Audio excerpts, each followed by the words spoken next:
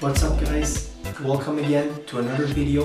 I'm Stéphane Gondil. I have a website called freedomacademyhq.com where I help people overcome their shyness and their social anxiety. Today, what I want to talk about is social anxiety biological or environmental? I'm a proponent and I think that it's more environmental, and I'm going to try and explain this in this video. Okay, so a lot of people, most people I think that their social anxiety is caused by biological reasons. You know, and you get this from the mainstream all the time. It's a problem in your brain, you're malfunctioning, it's a malfunctioning of your brain. You get a chemical imbalance in your brain. It's a thyroid problem, you know, it's a nervous system problem. And, you know, this is the main kind of cause that is viewed by most people, you know, and they forget to look at something. And that's where the environmental reasons come, you know. So there might be a part of your social anxiety that is caused by biological reasons.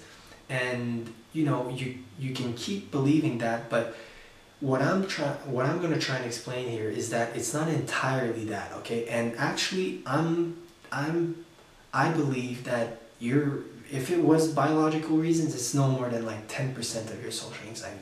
Most of your social anxiety is caused by environmental reasons. So what are environmental reasons?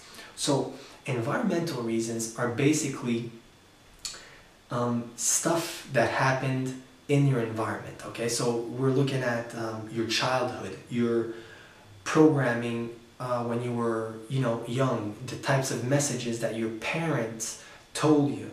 You know, it could be something like, don't talk to strangers, they're crazy, or like always be perfect, you know, don't make any mistakes when you're speaking or stuff like that. So it's, you know, your childhood programming, the way you were brought up, mimicking your parents or people that were close to you, bullying, it could be a bunch of stuff, parents divorcing, you know, sexual abuse.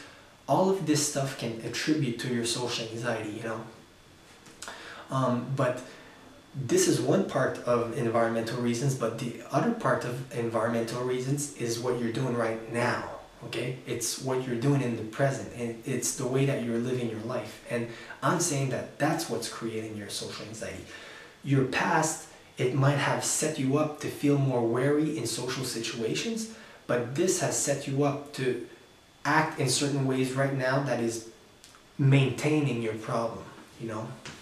So the biological causes of social anxiety, you know, a lot of people are pushing that, and I think, you know, a lot of people aren't looking at environmental causes enough, because, you know, I see a lot of people on medication for social anxiety, and it's not just a couple months. I mean, I've seen people that are on medication, and this is most people, for years. I mean, medication is not meant to be taken for more than a couple months, because it's meant to be taken to help you go through a really bad situation, and then you taper off, you know.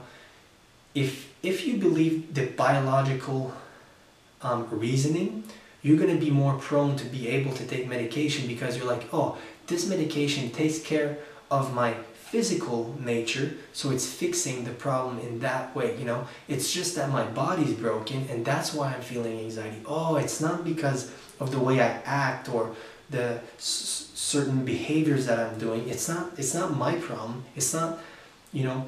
And a lot of people, you know, that I see that believe this biological cause for social anxiety, and they're convinced that that's the reason why they feel social anxiety so much, something really sinister happens where it's not their problem anymore, because it's their brain, you know. It's not something they can fix, you know. So 0% responsibility. It's not my problem. I don't have anything to do to fix this. All I can do is take medication.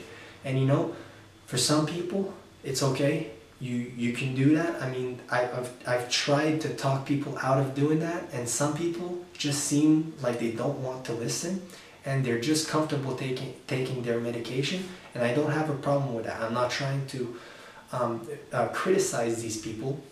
But who I am talking to, because I'm not trying to talk to those people, who I am talking to is you. If you want to overcome this problem, if you want to actually overcome your social anxiety, then I'm talking to you. And I'm telling you, stop looking at biological reasons and start looking at environmental reasons, okay? So your past, it set you up to be a certain way, but it's not the root cause, okay? The root cause of your social anxiety, your past might have, you know, started the ball rolling like this, but you're actually doing stuff right now in your day-to-day that is maintaining this problem, okay? And those are all the control behaviors and avoidance strategies. I'm going to link a video on control behaviors and avoidance strategies in the description so that you can know more about how that works. But that's basically what I wanted to say in this video. Look at the environmental reasons as to why you have social anxiety. Guys, if you like my videos, make sure to subscribe. If you want my personal help, drop me a comment in the comment box below, and I might do a video response to you. I'd really like to do that and try and help you if you explain to me your specific situations, where you're at with your social anxiety and stuff like that.